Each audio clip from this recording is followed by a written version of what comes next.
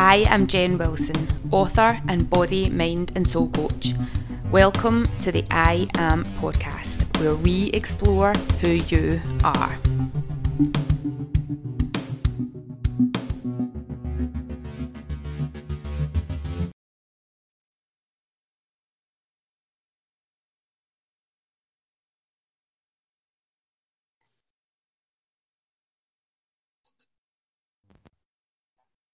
So welcome to another episode of I Am Jen Wilson podcast, and today I have got Karen Allen on the call with me. So welcome to the podcast, Karen. How are you today? I'm really good, thanks. How are you? I'm very good, thank you. Very good, very good. So you were recently, fairly recently at a workshop that I had run, and when you were there I was like, I know this girl from somewhere else, and it turned out that years ago, way back when I first started teaching Pilates, you had been along to one of my courses back then as well, and just kind of been connected on social media, because I knew that we had been chatting on social media, but I didn't connect it to you being that person that was at my Pilates course all those years ago. Yeah, 2013 that was. Doesn't feel like that long ago. No, it doesn't. And here we are at 2020, the strangest year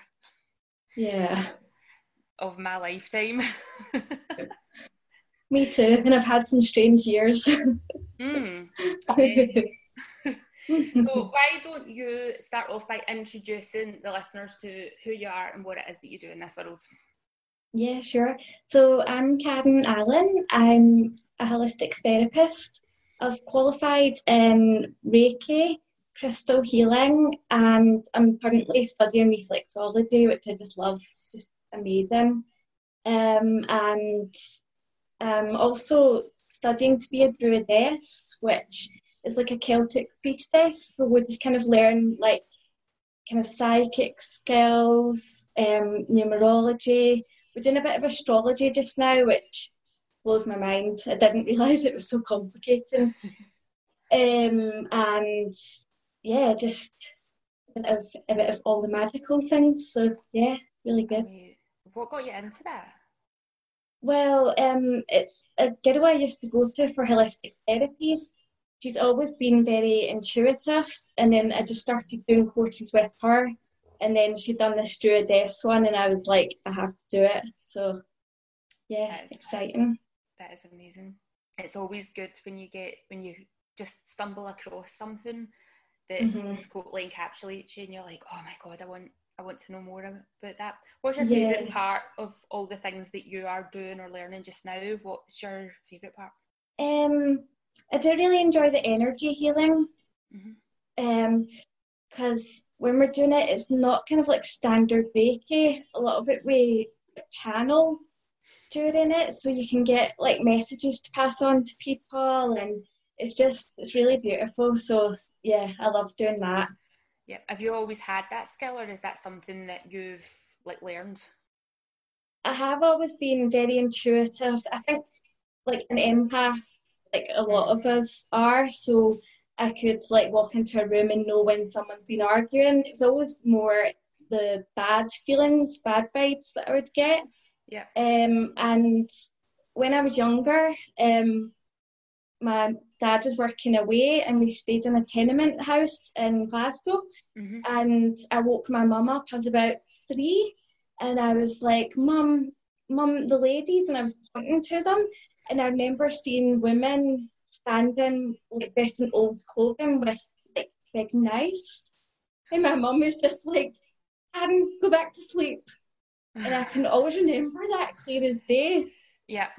So yeah, I suppose I've always kind of had it in me, but just learning how to properly use it now is just amazing. So yeah.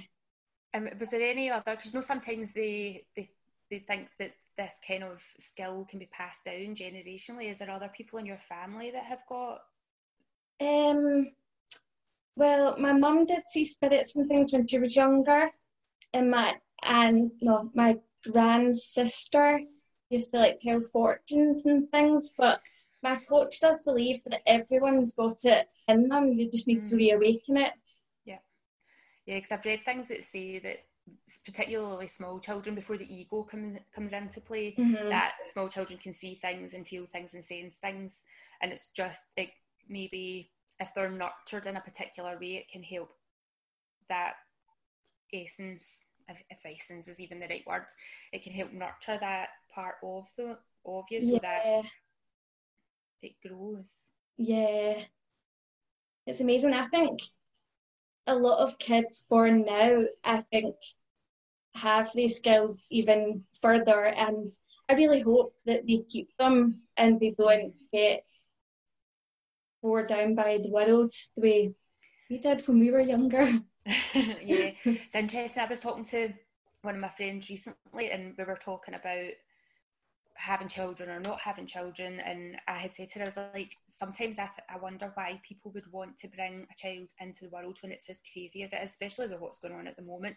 But then when I look at every younger generation, they're more awake and more intuitive and have a better understanding of things than I did at their age, and it's almost like every wave that comes through is just a little bit more awakened.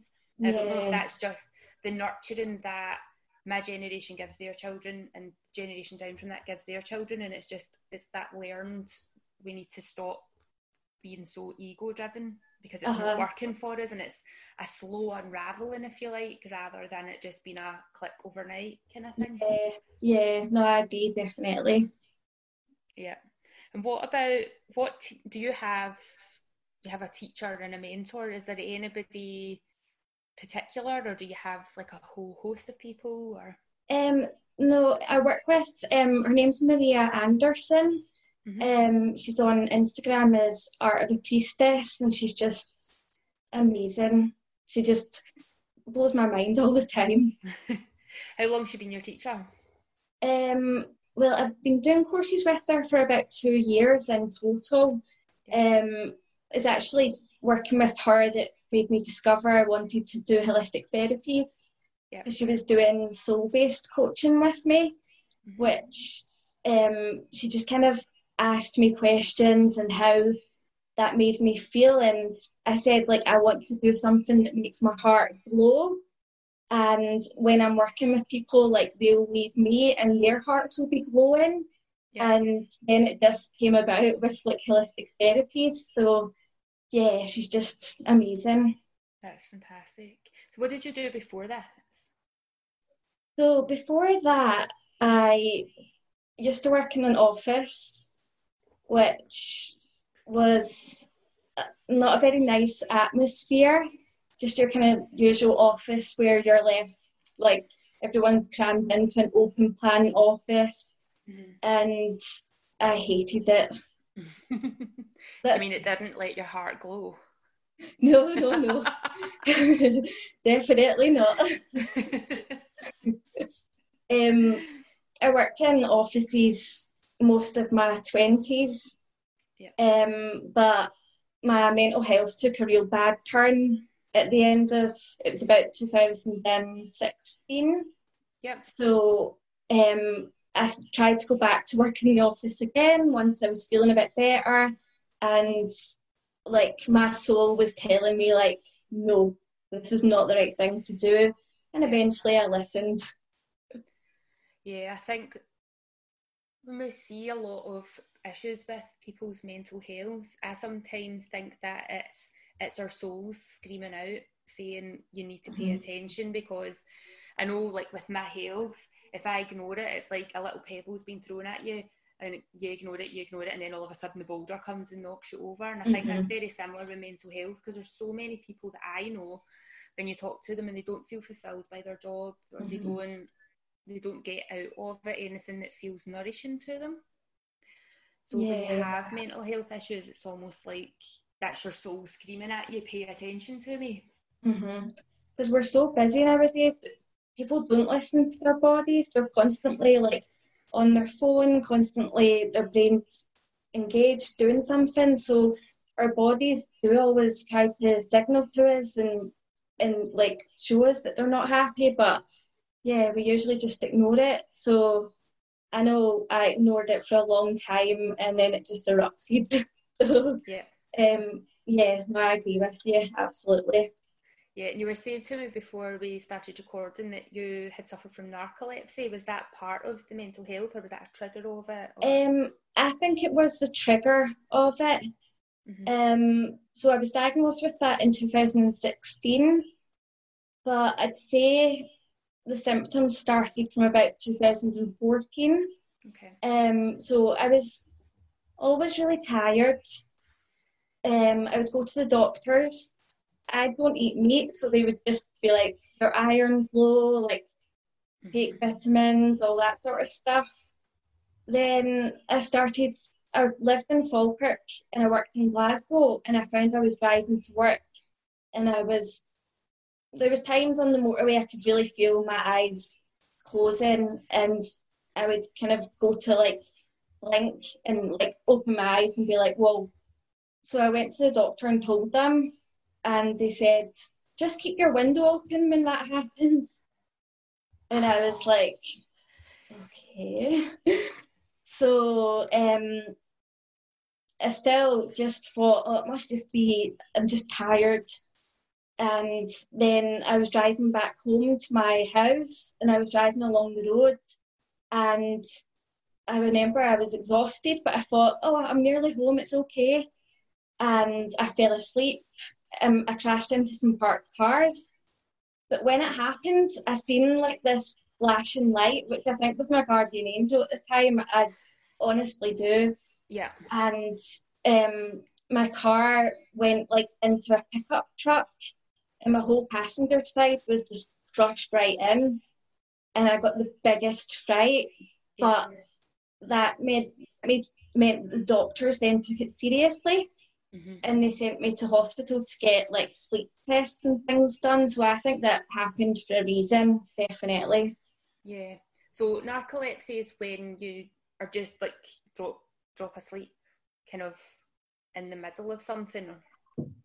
Yeah, it can be that, or sometimes when I was at work, you kind of go into like an automatic behaviour. So I could be sitting working on the computer on a spreadsheet, and I would still be moving my hands, and sometimes my eyes would still be open, but it's like my brain just went to sleep. Right. And then sometimes I'd come around and I'm like, oh my God, what have I done? Like, totally messed the spreadsheet up. Yeah. It can also be that you don't sleep well at night time. And I used to have like really vivid dreams and nightmares, like a lot of audio hallucinations as well. Like lots of times I was convinced someone was trying to break into the house, and I'd wake my husband up and be telling him that. He's like, no, Karen, they're not. Yeah. So yeah, it was you're tired but you can't sleep sort of thing. Yeah, so that just really, really got to like my confidence, especially when I couldn't get it diagnosed at first, just not knowing what was going on, because I was always someone that was on the go, like driving about places, going to see things, a bit of a party animal.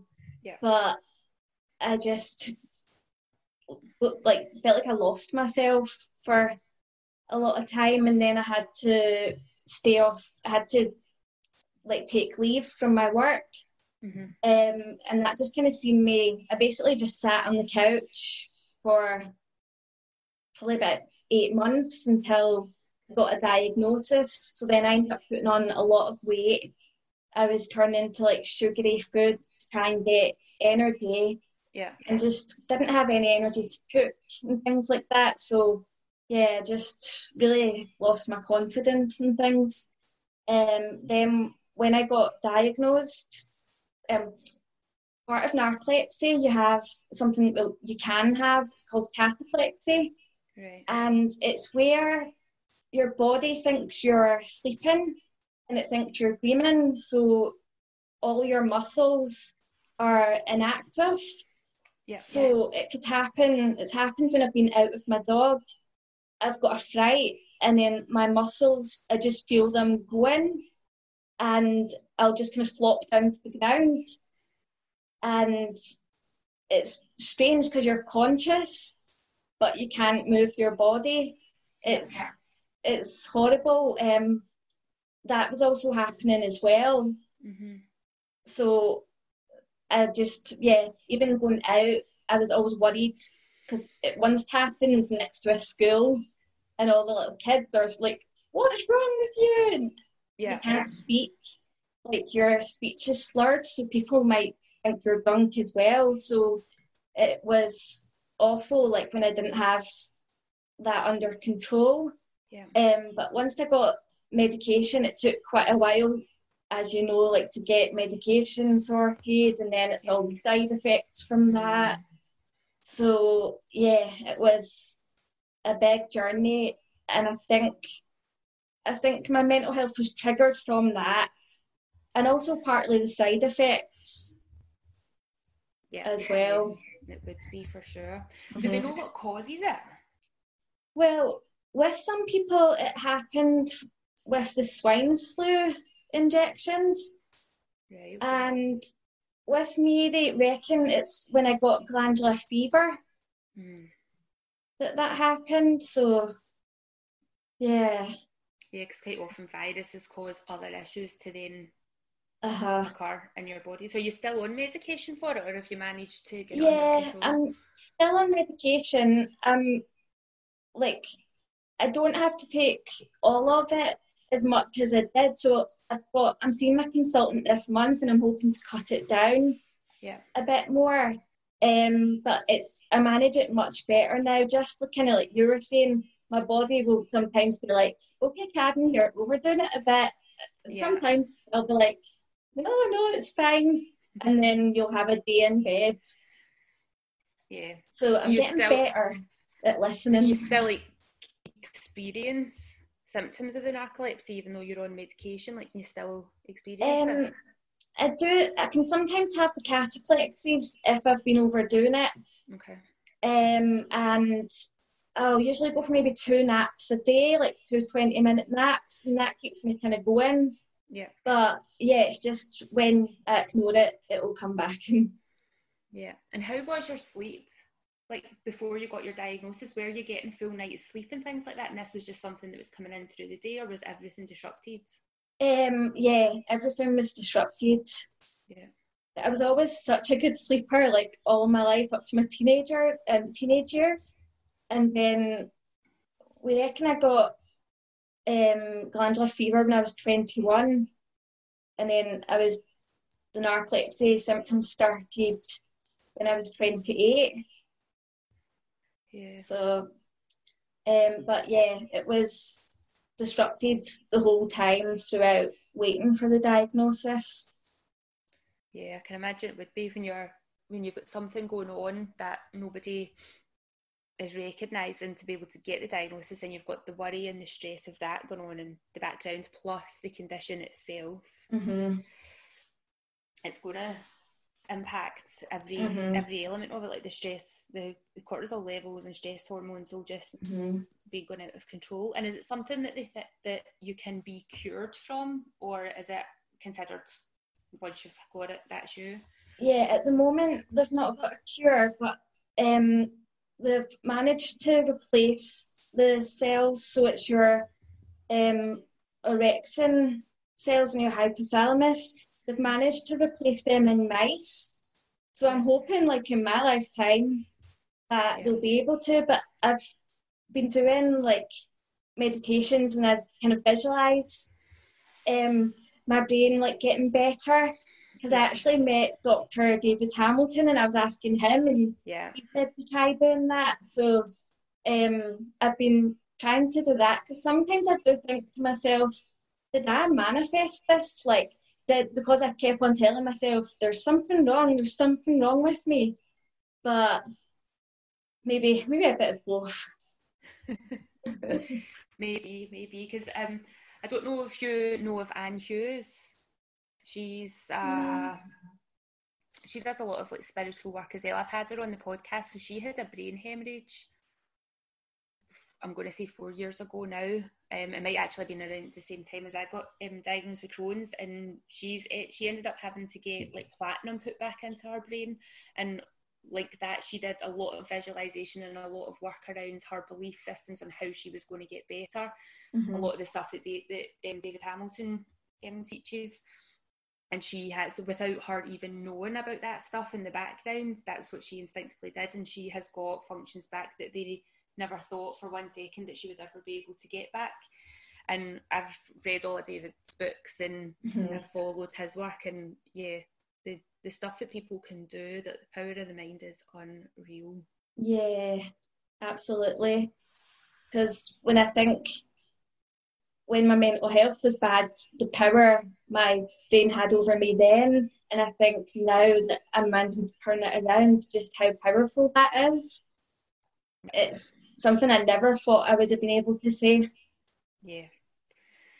So there's somebody that I was listening to had been talking about the power of positive mantras, and somebody had challenged them on it and saying, oh, how does that work? And they're like, well, think about all the times that you tell yourself you're not good enough, whatever it is that you want to believe, and how strongly you believe that. So why would it not work in the complete opposite? Like, it makes sense, but the brain, being queued up purely on survival, always looks for all those negative things and clings onto them, because that's what's going to keep you safe from harm, whether it's the repeat of somebody being unpleasant to you so that you can deal with that better, or what keeping you safe from being attacked, or whatever it is. Your brain's always looking for that. So we have to really consciously and proactively practice the positive stuff to help strengthen that part of the brain.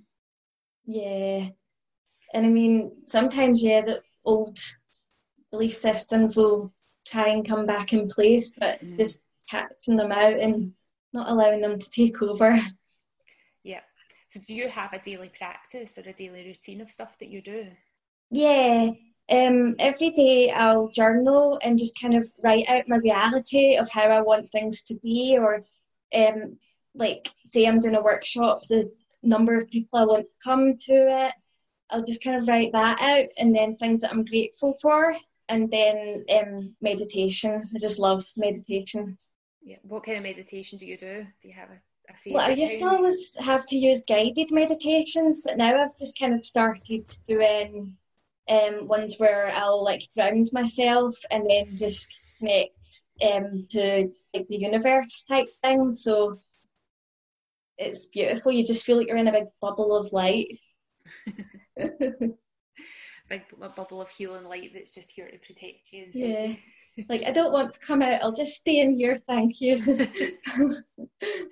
I know. I think it could be quite easy to slip into that. Because I was listening to a talk with Eckhart Tolle, and he was saying that when he went through his awakening, when his ego self died, he went too far in the opposite direction, and then had to find a way of being able to live in that presence, but also actually being able to communicate with people so that you can have conversations with them, and not just be a way up here. Yeah, he's amazing, isn't he? I know. It's totally. I'm doing one of his online teacher trainings just now, and it's for teaching the practice of presence. Wow. And he's like, you've signed up for this course to learn how to do nothing.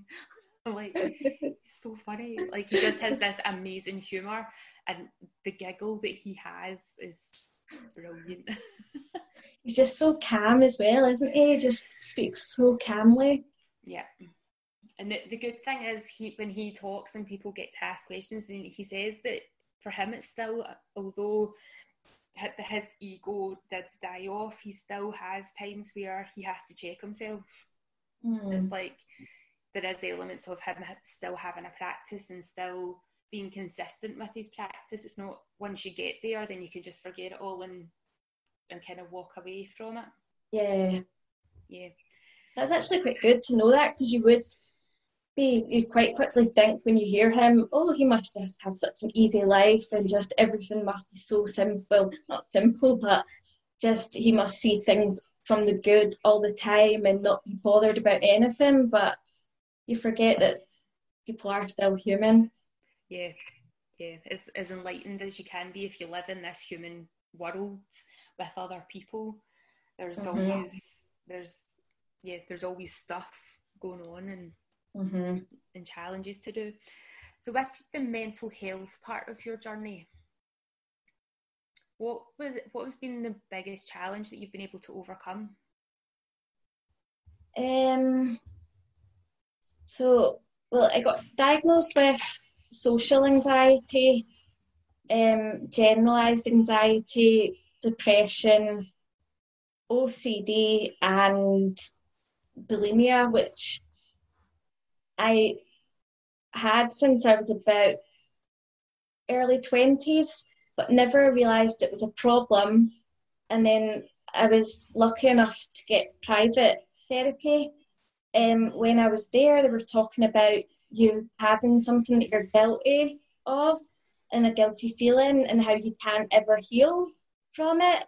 And then my brain just suddenly went, like, that's a behaviour you've got that is like your guilty secret. What is that, the bulimia or? The bulimia. Oh, right, okay, yeah. So you had all, like, as far back as you can remember, you've had? Yeah. I was always someone who was obsessed with dieting, like going to like Weight Watchers or doing like the latest Babe Daft, I shouldn't really say that, but Forever Living and stuff like that, just all the silly things. You're allowed to say anything you like. I would sign up for any diets at all, and I was always just, if I was in a group of girls, I was always comparing myself to them, and yeah, I think like a lot of women go through that, but and then I had a really bad like binge eating bulimia cycle, but I would always tell myself, no, this is the last time I'm going to do it, and it never was until I eventually went through therapy for it. Yeah. Has there been a therapeutic approach that you found most beneficial? I did find CBT helpful. Yeah. The therapist I had was very spiritual as well, so that helped. My social anxiety used to be like terrible. I couldn't even go into a supermarket without getting flustered at someone like looking at me. So they put me forward into group therapy to help with that. And I was like, hang on, you said I've got social anxiety. And they're like, and I'm like, group therapy? But the first time I walked into that, I could have ran out the door. Yeah. And then the spotlight went on me to talk, and I sat with my folder in front of my face, and I was shaking. And they were like, okay, we're just going to let your hormone, what is it called? Your nervous system. Your nervous system calm down, because it'll get to a peak and then it'll start to calm down. And I'm thinking, are you sure? Like, it doesn't feel that way. But it was that was probably one of the hardest things, because there was many times that I was in tears thinking, I'm not coming back to this. But it definitely did help. And you did go back to it? Yeah. Sometimes having to drag myself back to it, but yeah. And I saw something on your social media recently that you've got like a course or a workshop or something coming on. So you've obviously got over your social anxiety if you're facilitating workshops now. Yeah. Yeah. Do you want to talk about a wee bit about that?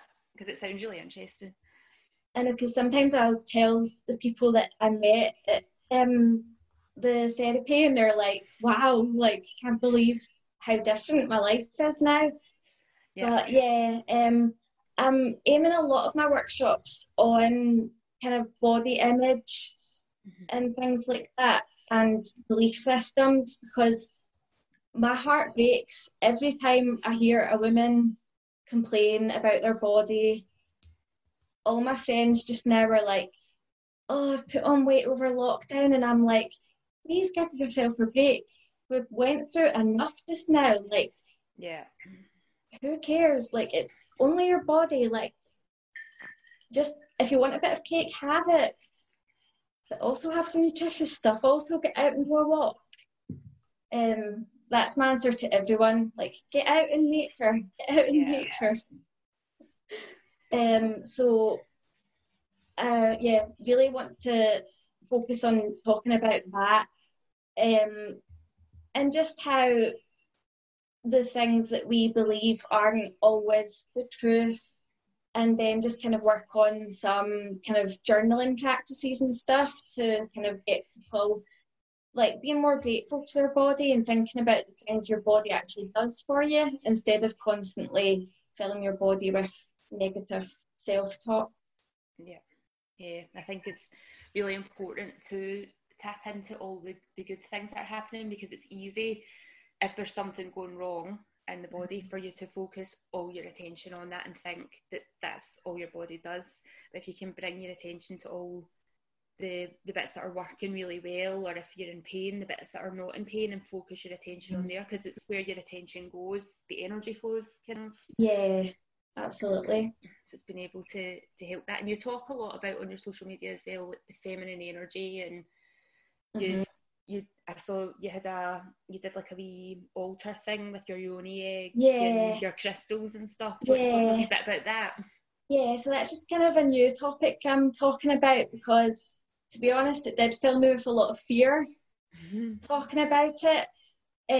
But I really want to talk about how women feel a lot of shame around things like that. And I think now we need to talk about it and realise that, like, women deserve pleasure. Women, there's nothing to be shameful about. And to realise actually how powerful we are. So that's something that I'm going to be talking more about. But when I thought about it, I was like, oh, my family members are going to hear, and just worrying about that. But I've got a message to get across, and I've got a mission, so I can't be worrying about other people. Yeah.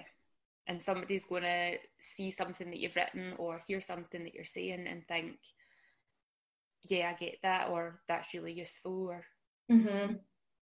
Yeah, I've actually been surprised in a short amount of time the amount of people that do message things like that, and that makes my heart glow. I love it.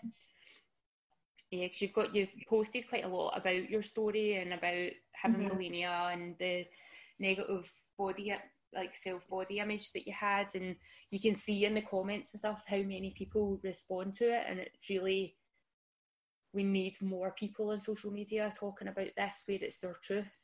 Yeah, and I'm actually enjoying seeing a lot of people doing that now. I don't know if it's because I've really cleared out what I see on social media, but because that's one thing I always say to my friends as well, like, they'll be like moaning about some celebrities, and I'm like, don't follow the celebrities, just unfollow them. You know, there's so many more interesting people to follow. So yeah, I just think it's so important to like diversify your feed with different body shapes, different coloured people, and just make sure you see as much variation as possible, so that you do kind of learn from other people. And I think sharing your story is so important as well, to just normalise things. Yeah, definitely. I definitely thought that when I was first diagnosed with Crohn's, I was like, I'm going to have to share this story, because people had often said to me, oh, you've got it all together, you know exactly what you're doing. And I'm like, whose life are you looking at? Because that's not the life that I'm living. But obviously the message that I had been putting out, that's what people were interpreting from it. So then for me, being much more conscious about sharing my story, so when I was in struggle, sharing it, but trying to not do it from a place of being the victim and, oh, poor me, I want your sympathy. It's like, this is the reality of what this situation is like. Incontinence is a real thing. As a grown woman, nobody should ever have to shit themselves, but when you've got a bowel disease, that sometimes happens, and you can either get embarrassed about it, or you can just realise that that's the case that happens. Get your baby wipes out, clean yourself up, and move on. Yeah. No, I think people being honest is just normalizes things and lets people see, like, oh, it's not just me that feels that way, or it's not just me that happens to. Yeah. So yeah, it's so important. Yeah, definitely. So you're like this, what, I don't know what date this is. What date is this? This is the 8th of July. So this podcast will probably go out about the 20th of July, if that's a Monday. When is your next online course or your next online workshops? Well, I'm kind of working on like central kind of chakra crystal workshop that might be kind of the end of July. Yeah. So that's just kind of coming through me just now, so I'm excited about that. Sweet. And where is the best place for people to find out about that on? On my Instagram, I've got an Instagram and Facebook, but I don't know if I'll get rid of the Facebook at some point, but I just have my Instagram connected to my Facebook because the vibe in Instagram is so much nicer and people just get it. Yeah. Whereas Facebook, I just don't know what goes on over there. Yeah, I deleted my personal Facebook page, my personal profile a couple of months ago, and have not for 1 second regretted it. And it took a lot of talking to myself about why I wasn't deleting it. And this was over a couple of years. So I remember saying I think it was a business coach a couple of years ago that I wanted to delete my Facebook account, and she was like, you can't do that because, you know, that's how people find out about your business on Facebook. And at the time I was like, but who says that?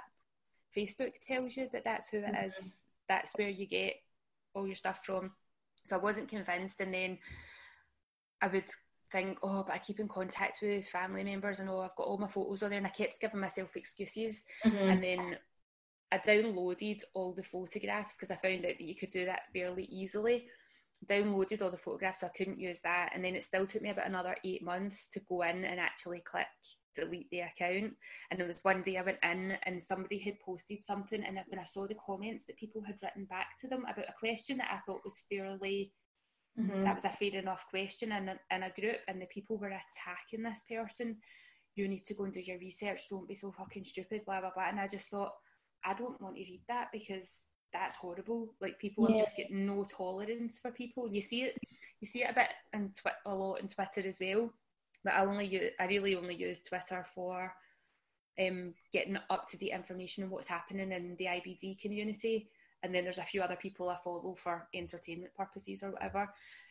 So I do sometimes I'll get caught up scrolling through it and think, God, people are dead angry, but I don't get as emotionally connected to it as I did on Facebook.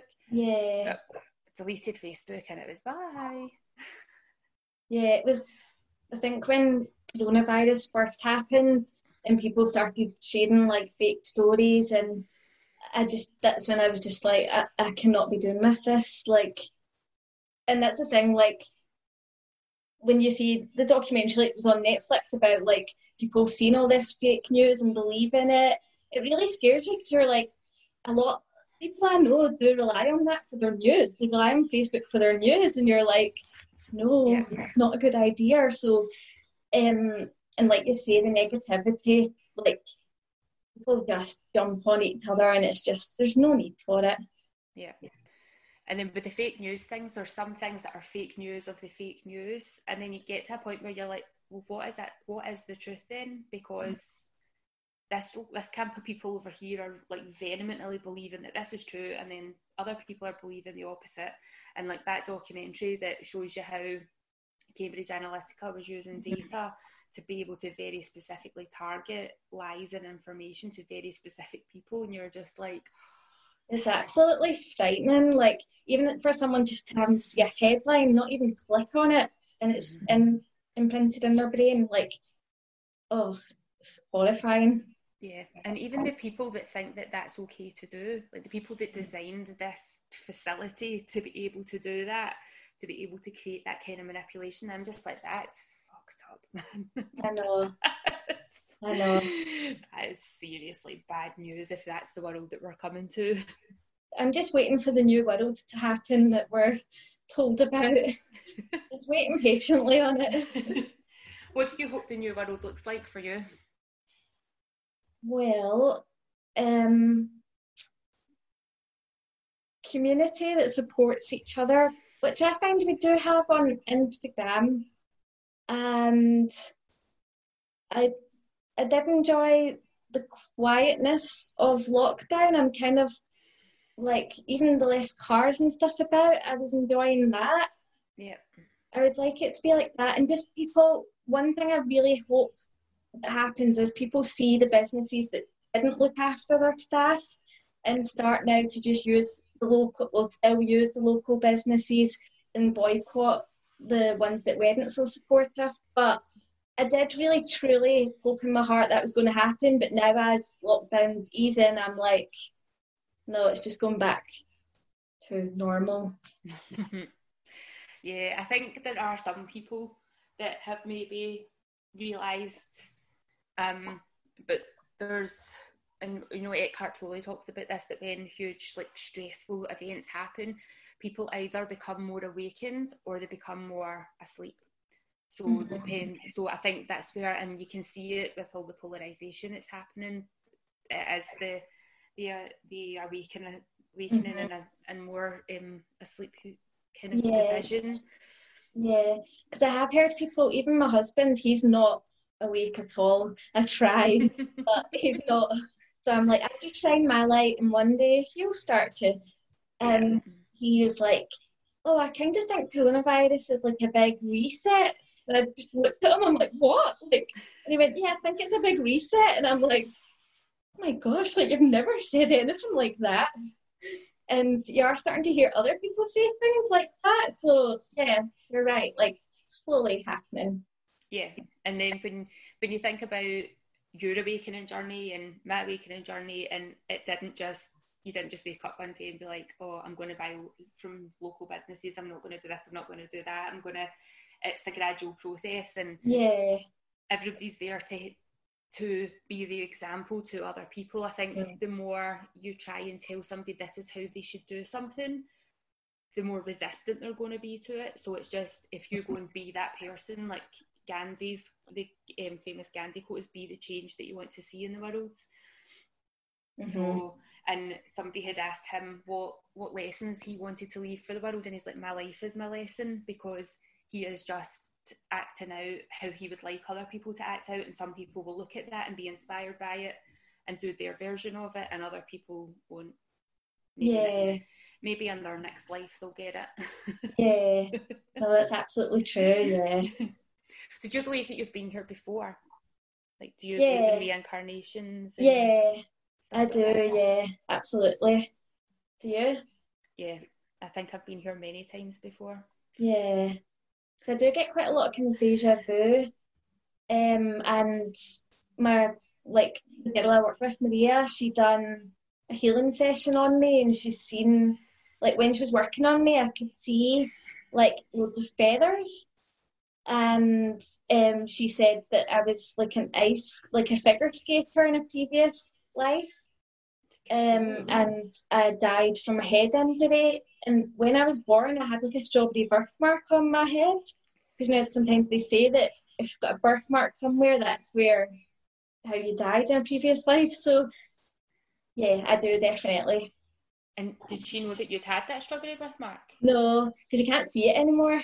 Yeah, that's interesting. So interesting. I just love all of that. Yeah, no, I definitely think I've been here before, but I have a strong feeling that this is my last time here. It's like, I'm not coming back. Yeah, you'll be an ascended master.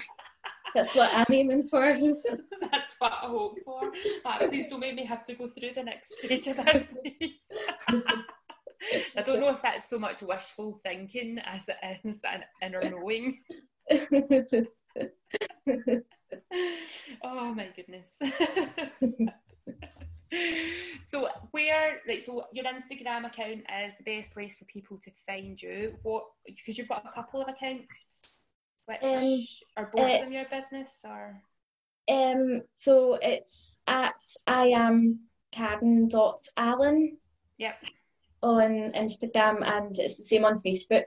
Yeah, Cool. So when people want to follow you and find out about any of the workshops that you've got coming up, or see your sharings on Yoni Eggs. Yes, and there's lots more of that to come. So, is there anything else that you want to talk about before we finish? No, I think that's everything. I'm just really grateful to you for asking me to come on. So thank you. Thank you so much for coming on and sharing your story. I've never met anybody with that's experienced narcolepsy before, so it's always an education. Yeah, no, I like talking about it because it's very difficult to diagnose, and not a lot of people know about it. Yeah. So. Yeah. Well, I hope that you continue to keep good health. So thank you so much for being on the podcast. Well, thank you. Thanks for listening, and remember to leave a review and subscribe over on iTunes or SoundCloud, and check out what's going on at iamjenwilson.com, or head over to Instagram and give us a follow, just following iam.jenwilson.